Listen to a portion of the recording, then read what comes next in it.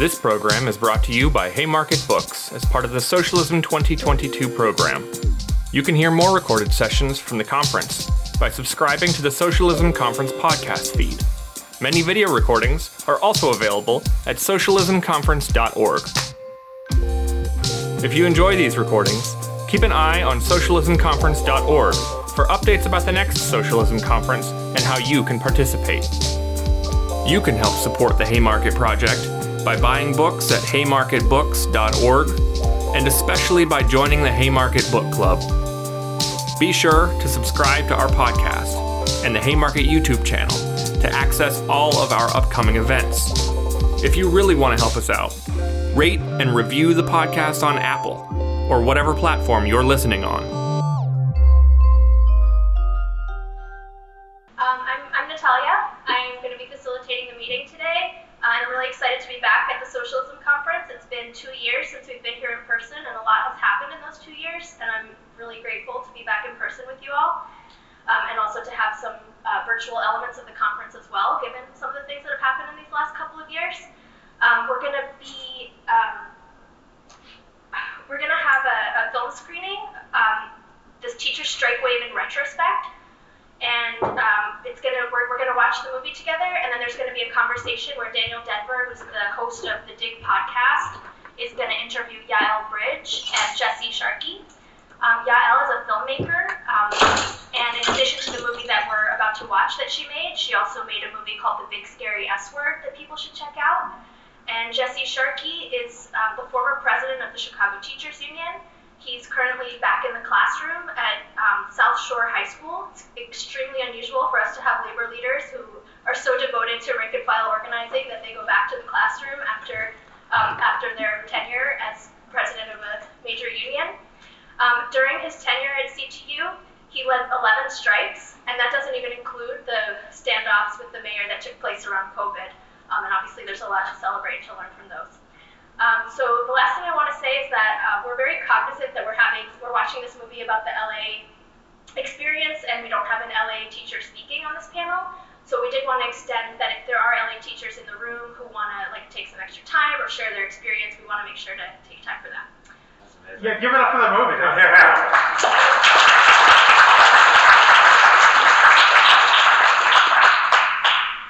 Wow, that was really incredible.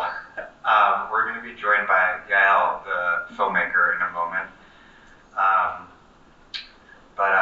I always cry during movement documentaries.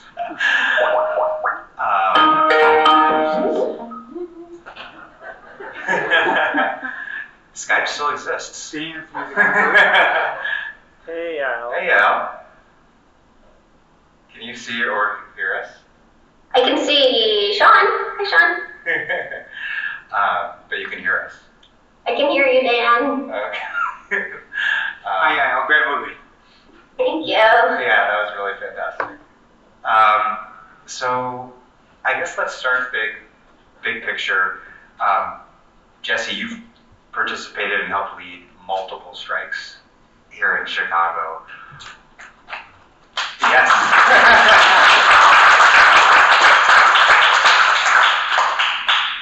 Watching the film, what resonated with you the most? What seemed different, if anything? And what felt really familiar? The first thing, obviously, is just those images of the sea of red. So much of the way we experience life, in the schools, but also just in our jobs, in capitalist America in general, is that work is a frigging slog. Our boss sucks. There's a lot of isolating experiences around it.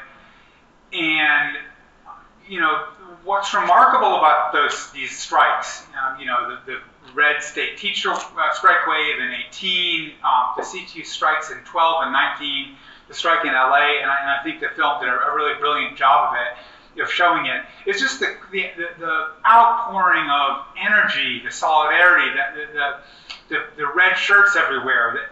There's an expression in left-wing literature that strikes are a festival of the oppressed, And you get that feeling that it almost feels festive.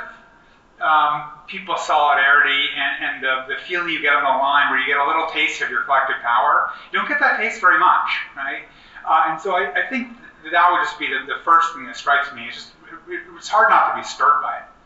And there's that whole like euphoria of feeling one's collective power, which is such a rare feeling in atomized capitalist American society. Euphoria is a good word. But there's also, and I think we've all felt that at protests or on picket lines and in other moments, but the film, Yael, also really looks at those moments of uncertainty, of the difficulty of holding the line. And I want to ask you both about that. Yael, was that kind of a storyline you were looking for, or was that one you just encountered and it was pretty clear that the discipline and the commitment had to just be reproduced constantly? Yeah, can you guys hear me? Okay. Great. Okay. I was having a lot of internet problems in my home this morning. Well, definitely trying to capture joy and euphoria of the picket lines was something we were very conscious of, that it's really hard, but also you're there and you feel your power and you have a community around you and it ends up feeling fun a lot of the time. And that was something we definitely wanted to capture because that's not always clear. And in terms of like holding the lines, like we knew that was going to be hard the whole time. And then especially when it rained. Just that first several days, which we tried to really show how crazy that was. It's hard to know that you're not familiar with LA weather. That was insane. Like it was so wet, it was so cold.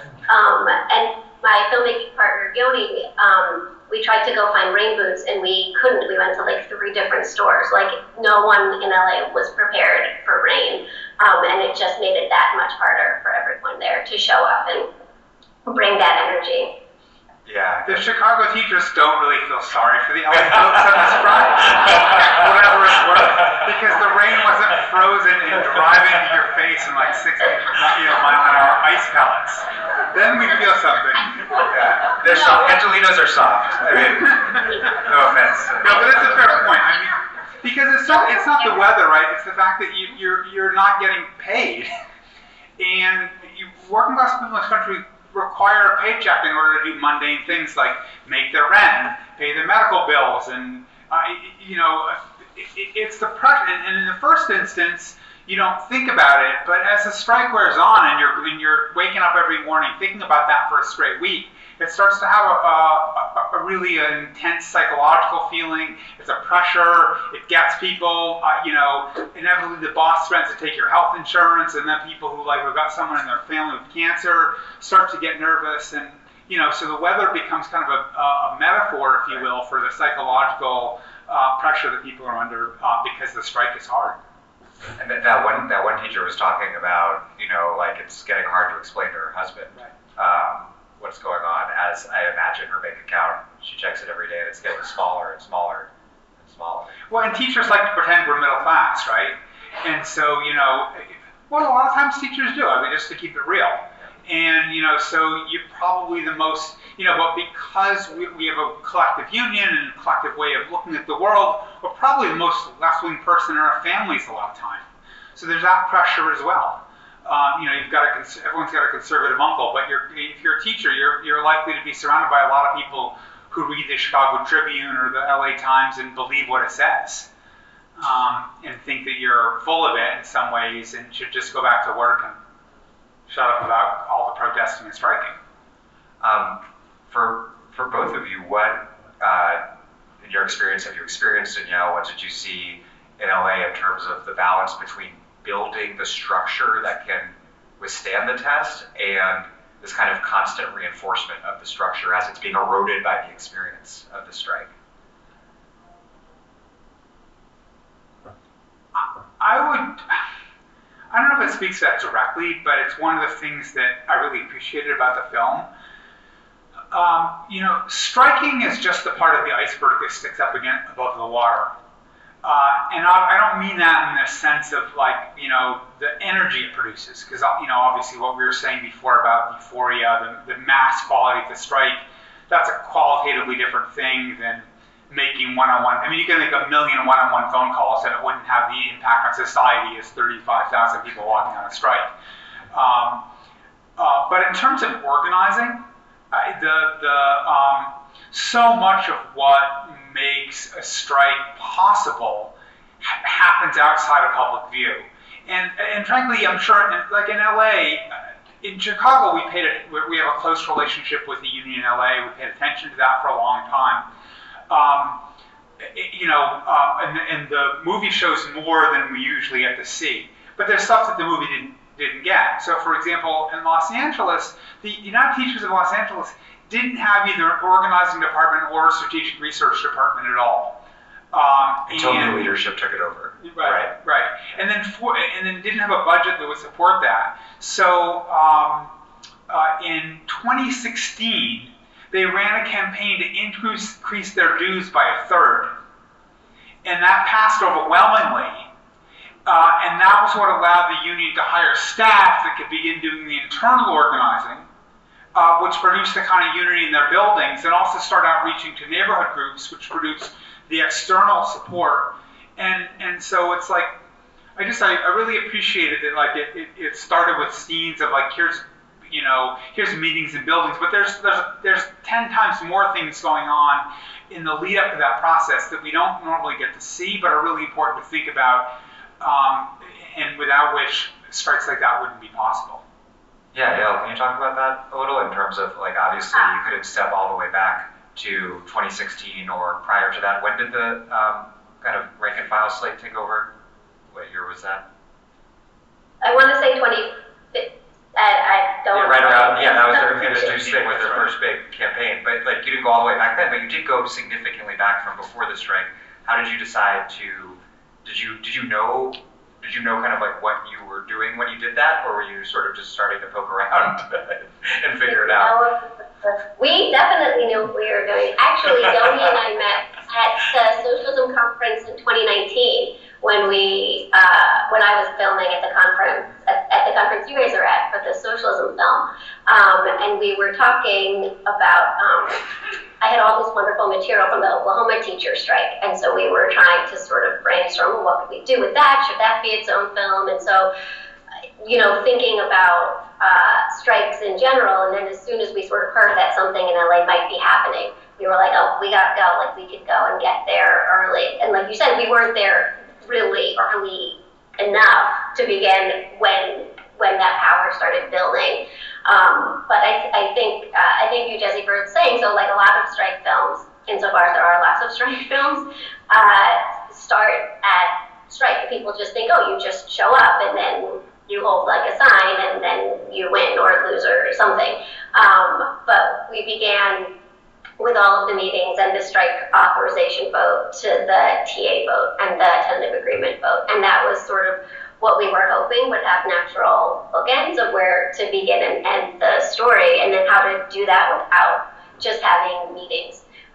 Because it is just so many meetings over and over again. And we knew we didn't want to have a main character. I think that's also a thing that a lot of films do that I just doesn't categorically, like ideologically as a filmmaker, I don't love that approach because it, reifies individuals and it just like it doesn't look at systemic problems. So how do we tell this story without just focusing on Cecily's experience, or how do we tell this without just focusing on one teacher, but trying to like paint a whole picture of the ecosystem of all the different players without trying to give a hierarchy. Like we didn't give anyone lower thirds. Like there's no names, no credits.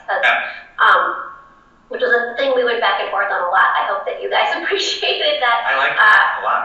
Confusing, because you were like, who is this person? But not wanting to get hung up on, this is a chapter chair, this is a vice president, this is like, that type of stuff can be just really overwhelming as a viewer. And then also, like everyone was important. And I wouldn't want to say like this parent who organized this, like, one meeting was just as important as these students, or like the whole landscape was definitely something we're trying to play with. I appreciated that. And in fact, the people in the room might not know, the president of UTL at the time wasn't Cecily. Cecily subsequently became the president, but the president at the time was Alex Caputo Pearl, who doesn't have any lines in the movie, which I actually kind of like. He appears briefly at the end, I think, right? I don't think but not with any lines, but just in the right. Yeah. Yeah. No, I really appreciated that. I think and it does get at something, which is that on a molecular level, all the important conversations leading up to a strike in a lot of ways are happening in people's faculty rooms, are happening in the hallway outside their classrooms, it's at union meetings at local schools, in which it's not some big person giving an important speech, quote unquote, but it's your coworkers and you hashing out the question about whether or not if we, I'm of the opinion that workers think about stopping work all the time. Like a couple of times a day, and what when it's just that like when a union is campaigning that way, it starts to align the conversations that people are having. It starts, there starts to be momentum around that, and people get to have the sense that like there's enough of us thinking this that we could pull this off. So it kind of, those molecular conversations start to gain in intensity. There's more and more of them, and like the way that like a flood starts with just one molecule of ice melting, and then it's a trickle, and then it's a flow, and then it's then it's a stream, and then it's a river, and then it's a torrent. That's kind of that's that process, and so I appreciated that in the film. You get a sense of that. And not only that, but parents and students as well. There's really, how did you decide how to balance kind of, we just talked about how you didn't identify who's who, but how did you decide to balance all of those different kind of categories of participants? Actually, the only people who were named were the enemy. It was Buechner was named multiple times. Sorry, go ahead. Yeah, he was named multiple. You have a villain. Is what people kept saying. Where's the tension? Where are the stakes going to be in every film? And sort of how do we do that without, getting into the nuance of charters and collocations? And it was getting pretty wonky. We're all just going to highlight Buechner and Honey and hope that encompasses everything. Filming with students is hard because they're minors. And so that just in general as a filmmaker is really something you want to avoid because you need their parents' permission, and getting that ahead of time can be really hard, especially maybe a lot of these students, their parents didn't agree with the strike, or they wanted them to go to school, and it just was going to be sort of fraught. So we actually filmed a lot with students in public spaces, but just knowing, we just wanted to get pieces of everything, pieces of parents speaking in Spanish in one school district area, and then kids over here, and I think we had a lot with kids that we didn't end up keeping because you wanted to keep it short and moving, and not wanting to focus again on just one specific person. We also had a lot with Cecily that don't want to overbear everyone. One of the things which I've always really appreciated about Los Angeles, and I think you get a little sense of it, but I wanted to lift it up because I think it ties into the question of rank and file democracy, which I thought which was portrayed, I thought, in a moving way at the end of the movie. Yeah. Is that Los Angeles is really clear about in the way they communicate about why they're doing what they're doing. And I think it's important because we make fun of them in Chicago. It's like Los Angeles, they've always got 4 key demands and 2 strategic pillars and a 5-step democratic process for deciding what each one of those things are. I mean, I'm making it up, but really, this is 3 benchmarks, and it's very the whole teachers playing backwards for outcomes. You start with what your students need to do, when they need to do it, and then you figure out okay, and now it's 2 months, and so you kind of do that kind of thing going on. And the reason I think it's important, I can illustrate with a story, and that is right after the Los Angeles strike settled, the AFT the American Federation of Teachers had a leaders meeting in D.C. And Los Angeles had a rep there, and I was part of that body. It's a room full of other union presidents, people who are vice presidents of the AFT. And it was about contract fights. And there's another union leader who I won't name, basically did this story, and he was like, it was all narrative, which in narratives can be very compelling, right? But it was like, the boss was trying to screw us, but I wasn't going to let that happen, so I went in there and told the boss, you're not going to screw us, and he said, oh, well, what about this and this? And I said, that's still screwing us, and so we did this, and we did that, and then we won. And that was sort of like, that was the presentation that he made. It was probably a half an hour long, and, my eyes are rolling. And then the person from LA gets up there, and they were very straightforward. It was actually two folks, one a union officer and a community organizer who didn't work for the union. They said these are the demands that were determined through through a democratic process from members of the community. And they 1, 2, 3, 4, I forget how many there were, 8 or 10 or something, and they just listed them. They passed them out actually on a handout. And then they said, this is what we argued would be necessary to achieve those things. This is what we did, and these are the results. And then, it was remarkable. Their whole presentation, including the short film and all the handouts, was 10 minutes long. It was 1/3 as long as the other dude's story. And it's not a story about the economy of words or how cool LA is. I think they're doing a good job there. But it was so much more democratic. Because what it did is it was clear about what they were fighting to achieve, how they had arrived at that, and what they thought they needed to do in order to achieve it. And that meant that everyone in the union could participate in that calculation. So when you go back to that molecular process where people decide if they're going to go out, people can say, well, to each other, is it realistic for us to win these things?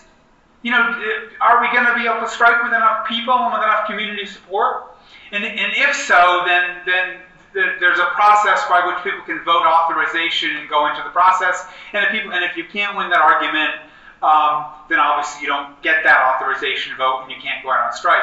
So I just wanted to lift that up because it's something which I don't think we see enough of, and I think it's important.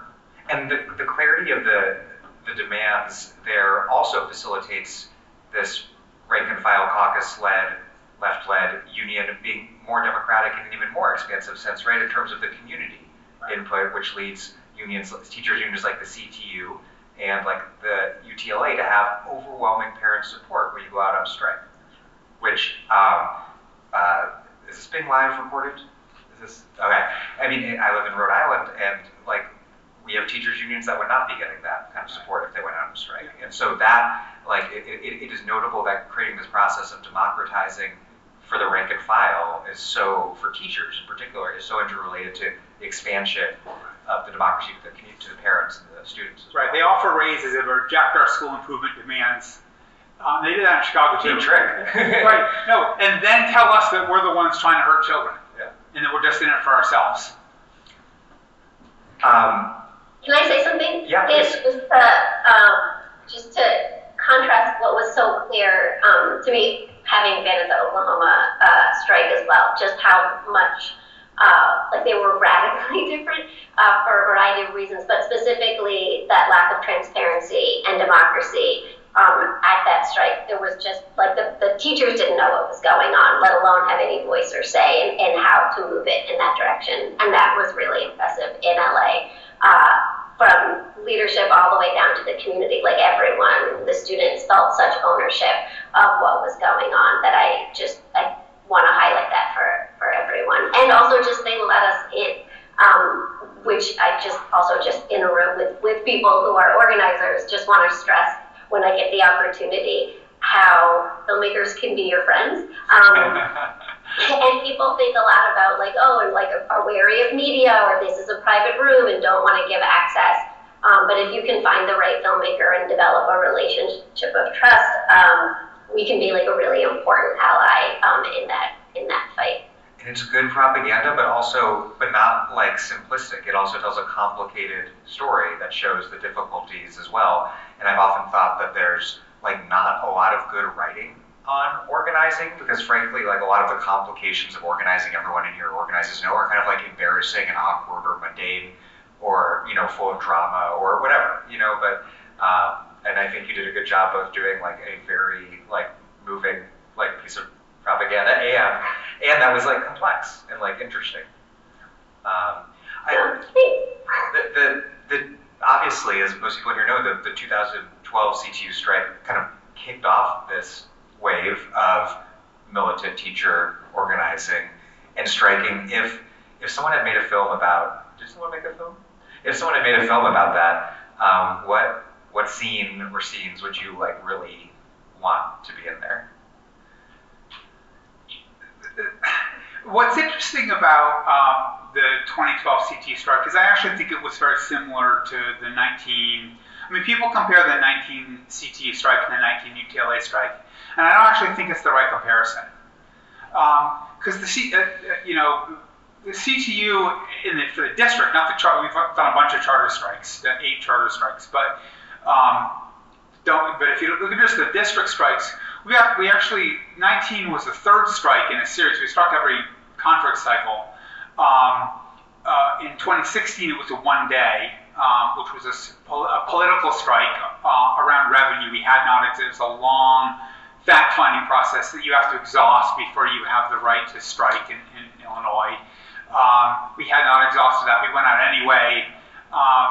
It was an illegal 1-day strike with other unions. It shut down a big chunk of the city. It was for explicitly political demands. It was for funding social services and raising tax money. A lot of our demands there were fiscal targets. Big banks that had made hundreds of millions of dollars off of the school system through toxic interest rate swaps and other crap like that. And that's actually an important strike. But it was a long way of me saying that, like, the 2012 CTU strike was shorter than 19. It accomplished less in contractual or trade union terms. There was a significant number of people that felt bad about ending it.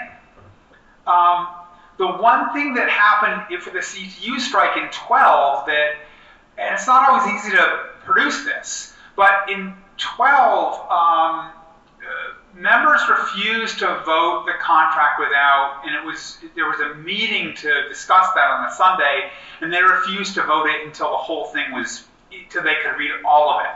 They demanded an extra day, right? Yeah, and the extra day was like on Rosh Hashanah. And there was I can still remember it, and it would be this moment. It would be like you're in a really packed room full of angry delegates who've been on strike for a week. And someone's saying, and we're saying, like, we need to vote this thing and go back. There's a lot of danger for us that, they could, they could sue us, that they're taking us to court, that, I had been subpoenaed and whatnot. Members are like, no, we're not doing it without voting. And then someone's like, well, we're not going back on Rosh Hashanah. We're doing this. So, we're going to do it for 2 extra days. So the CTU, unlike the UTLA strike, which I think for a lot of people felt precipitate, and those conversations at the end that I thought you did a good job showing happened in a pretty short time. In Chicago in 12, those things happened over 3 days. People got to literally sit around and read the whole agreement, around, in study groups around their schools. But in terms of but it turns out that you never get justice under capitalism with one strike. That's the reason why people strike more than once, right? And at the end of every strike, it feels like you're making a pretty big concession to your boss by going back. And that's that's complicated and hard, and it's a difficult thing. And unless you've been in that situation and argue that through, I would urge people not to take an overly simplistic view of how of what a kind of a moment that is and how fraught that is. But yeah, it might be that meeting where someone says, "Well, what do you mean an extra day? We're not going back to Rosh Hashanah, so it's too late." So anyway, it might be that. One more question on teachers union stuff and one on film stuff, and then I'm going to open it up to questions to finish out from you all. First, where is this all?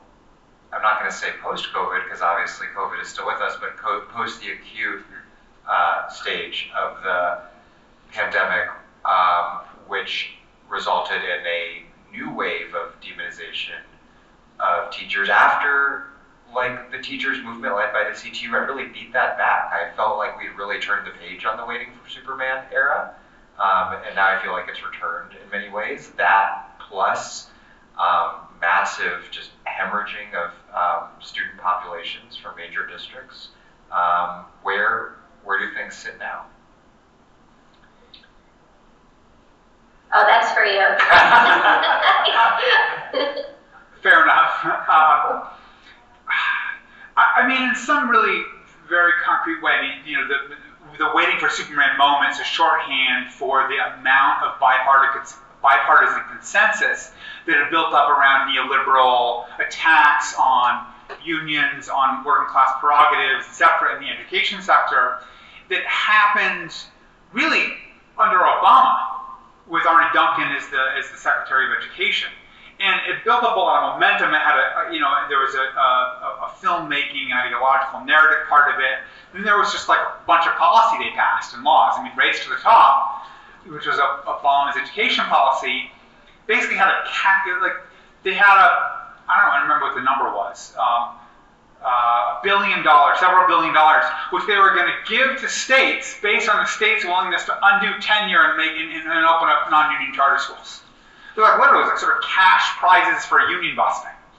And they didn't have enough actual money on the table to like really give every Department of Education across the U.S. Significant amounts of new money. They just did it they dangled some prize money out there and let. If you get first place, then. Right. Yeah. Exactly. So a few people got the money, but most people just got the anti-labor policy. So that was sort of a high point. And then they went too far, and it turns out that none of the things that they were saying about these policies are going to improve the experience for students in schools turn out to be true. We'll have really great teaching and learning if only we can make teachers' job insecure. If only we can drive veterans out of the profession. No, that's not true. You're not going to fire your way to an inspired and good teaching force. So there was a backlash against that. And we did a good job, I think, across the states, discrediting that. But the reason I started by locating that in a kind of a political moment and in a bipartisan political consensus is because I think what's happening right now in this country is the growth of the right has emboldened folks in mainstream policy arenas to start refloating ideas about let's just like get rid of the unionized public sector. There's a polarization, there's more political polarization between Democrats and Republicans on this issue now. In places where they get all the parts of government, where they get both houses and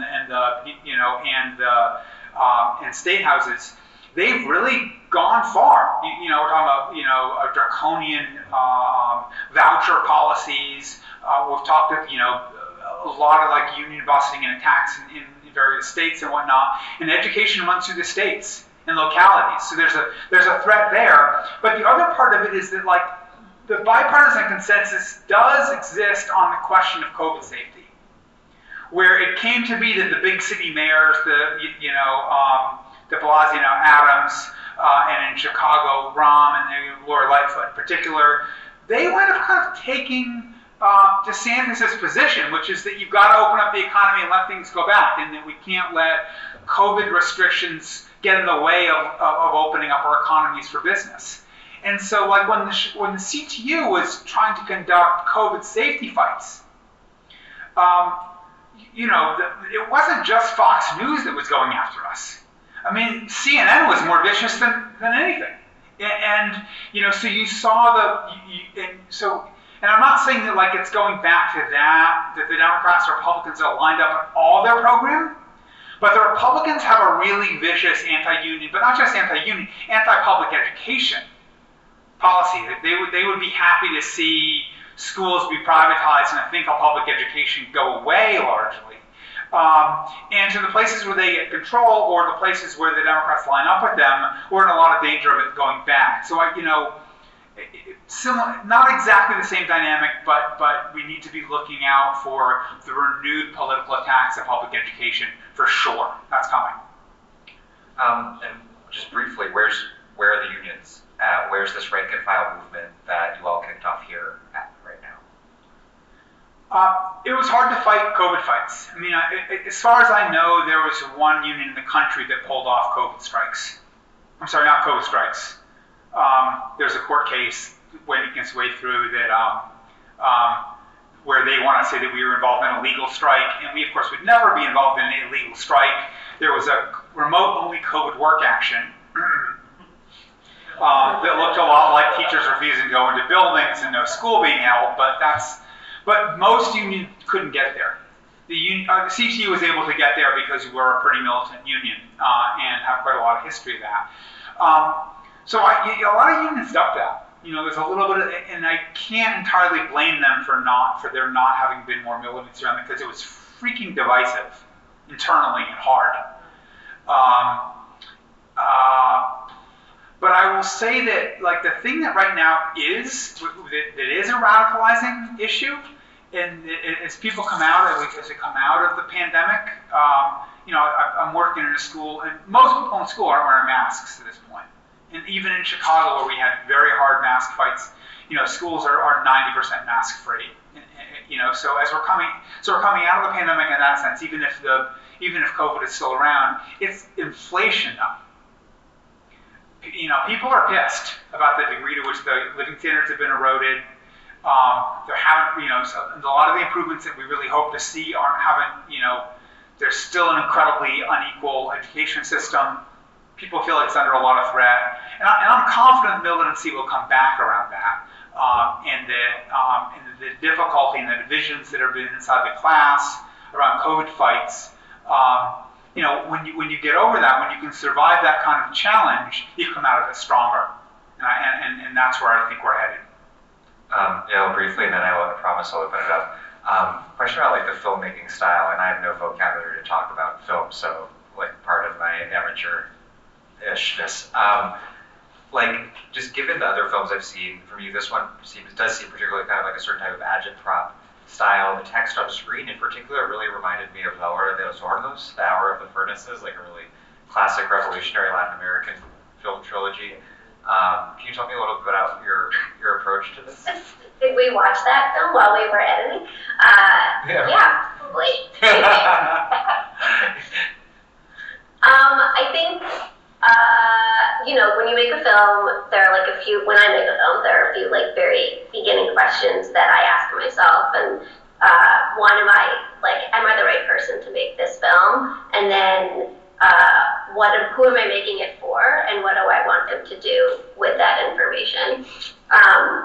And so I think the last several films that I've made, it was really clear who my demographic was and what I wanted them to do with that. So that was very different, right? For the socialism film, which was, much larger, it's a feature length, it had a lot of animation, it was much more for a broader audience. And working with Yoni on this film, right? I had a filmmaking partner, so it wasn't just my decision, but really trying to hone specifically on who we were making this for. And I think we were really looking more for organizers and activists and teachers and other union people, and so didn't have to sort of began with a certain level, and then felt more comfortable being more overtly political and taking a stronger stance. And then playing more, I think, with music, and then with the text on screen. We had an editing retreat with the editor, who's also a big time socialist. And so the three of us together were watching a lot of those types of films for inspiration. Cool. So, I'll tell them they'll be very excited. Yeah, I loved it. So I think maybe 3 questions that we'll do rapid fire and then the answers. If we want to have come up to the mic, 1, 2, and 3. And I think Gail won't be around after us. Hey, come in and talk to us after. But yeah, please come up to the mic or just stand up and me now? Yes. Oh, good. Hey, listen, awesome video. I really liked it because not only was it about, LA and about education. Do we have any educators in the audience? Mm-hmm. Yeah, okay, that's good. That's why I'm here too, although I'm not an educator. But I believe in that you did a good job because not only did you show that strikes work, but the element of the strike that it was more than just about salaries and wages, which most of the wealthy, rich billionaire class would make us believe that that's why I think we have unions, because we want to only negotiate about wages and benefits, but it was so much more. It was about class size. It was about quality of education for the students. So there was a two-pronged approach to it. Keep your lenses clean because there's going to be more strikes. Okay, you see it now with the Amazon. You see it more now with the coffee shops. You see it more in a lot of places. Okay, there's going to be more strikes. People are fed up, and that's why we're here. That's what socialism to me is about. I know I'm gonna, ask. Gotta be quick. Gotta be really quick because we're running out of time. Oh, okay. Well, sorry. I got plenty of time. I'm retired, but I'll respect. There's a schedule. I will respect you. Your request. I think the strikes are significant. I read Joe Burns lately, his book about strikes, and it's important because strikes work because together we can. Okay, that's what this socialism thing conference is about for me is the solidarity part of it. Okay, and so my question is really like, where do we go next? Okay, on organizing effective strikes. Because I know in Massachusetts, the MTA, Massachusetts Teachers Association, you cannot strike. You cannot strike. It's illegal to strike. Joe Burns writes about, well, we don't care really if it's illegal to strike. We're going to strike anyway. And so let me just put the question to you guys. Where do you think the strike is going to have a resurgence? Okay. Thank you. Thank you very much. And if there was a teacher or otherwise public school worker in here who had their hand up who wanted to ask a question, please, we'll take one of you in line, because I should have asked. Yeah, come on up. All right, thank you. I'll be quick. First, I want to say thank you for your leadership, dedication, patience, and centering our most marginalized students. And I know our union has done a great job at I'm about to cry because it's a lot, right? Teaching on the Southeast side, being in classrooms sometimes that have 50 kids in them, classes where students are homeless, a police presence when you know that somebody else in the community has had an encounter with the police that was unfortunate, one where they murdered a family member, but you show up to school every day and they're in your face. So I know CTU has taken stances that have pushed the conversation and that have demanded making sure that there's housing for our students, or making sure that there are community schools, or making sure that our students who are traumatized don't have to walk into buildings and see police officers. My question is, because there's 25,000 members of the union, what do those political conversations look like for those who might not agree and those who might not, those who might not agree? How do we have that dialogue with them, and how do we have those conversations so that we can be one and be more united? Thank you. Great question. Thank you. I'm glad that you mentioned de Blasio and Lightfoot, because the joke I always make is that I live in Chicago, I used to live in New York, and the one point of commonality politically between me and my Republican grandfather is that we both fucking hate the mayor. And I was wondering about this in the context of, like, in private sector unionization, when the union fights the boss is like Howard Schultz or Jeff Bezos. In the public sector, when the union fights the boss is often like a marquee Democratic leader. And so I was wondering if you could speak to how that influences your organizing as a teacher. And I'm going to turn it over for answers. Okay. I'm gonna go in order. the first question, organizing effective strikes, the question of illegality is no joke. If you're, like, LA tried to strike, they tried to do a one-day strike in 2005. Did I get that? Is that number? I think that's right. There was a previous reform leader, similar to Chicago actually, there was a reform leader from 2001 to 2004, and it was a one-term, pretty ineffective. In LA, there was a reform leader that tried to organize a strike, A.J. Duffy, in 2005. The judge told him that if you do it, I'll take your license.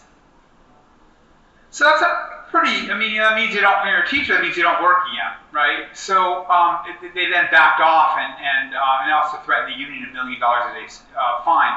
So of course, if you can get an illegal strike that everyone participates in, they can't actually follow through with that. But you know, they can. But the question of like legal versus illegal is actually kind of an important question. And we've done strikes that aren't legally sanctioned. But, you know, we look around and we don't think that they're going to really be able to be effective in pulling off the penalties against us, so we do it anyway. So it's hard to answer that in kind of a schematic or overarchingly abstract way.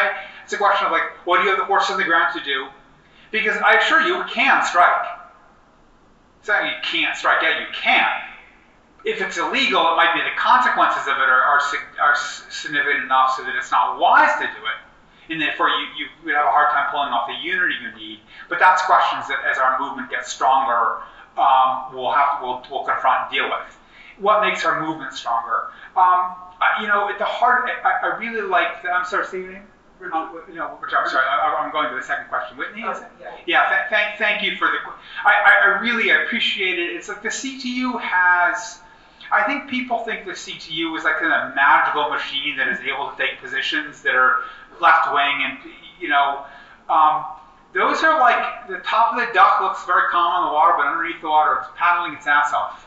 And that's at the heart of a lot of the more political positions the union has taken. And partly we've tried to proceed by winning an argument with members about why we need to care about the question of,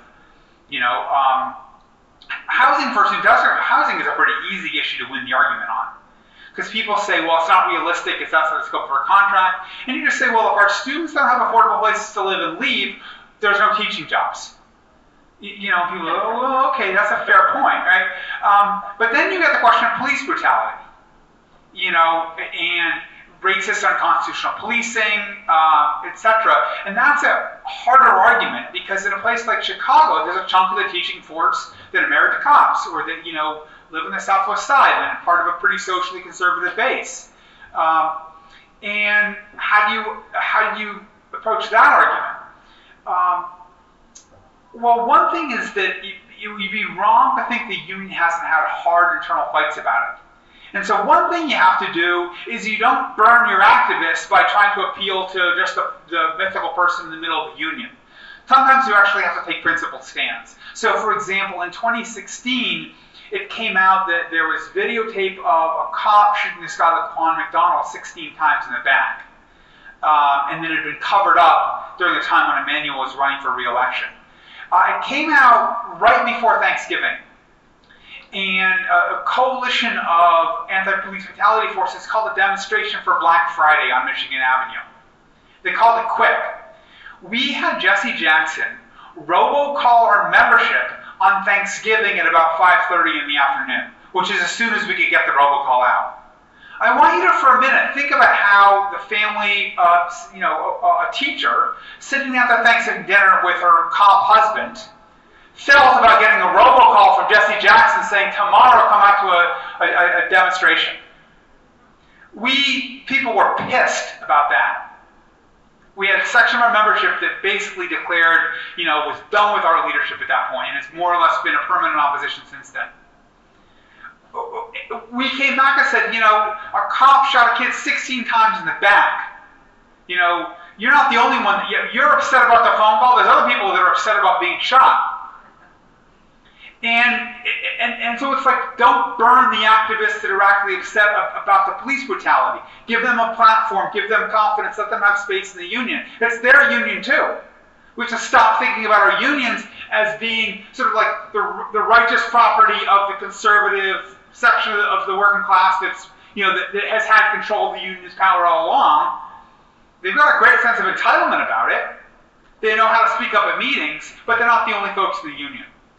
And then once there's intensity, then you got to figure out how to have conversations that produce more light than heat.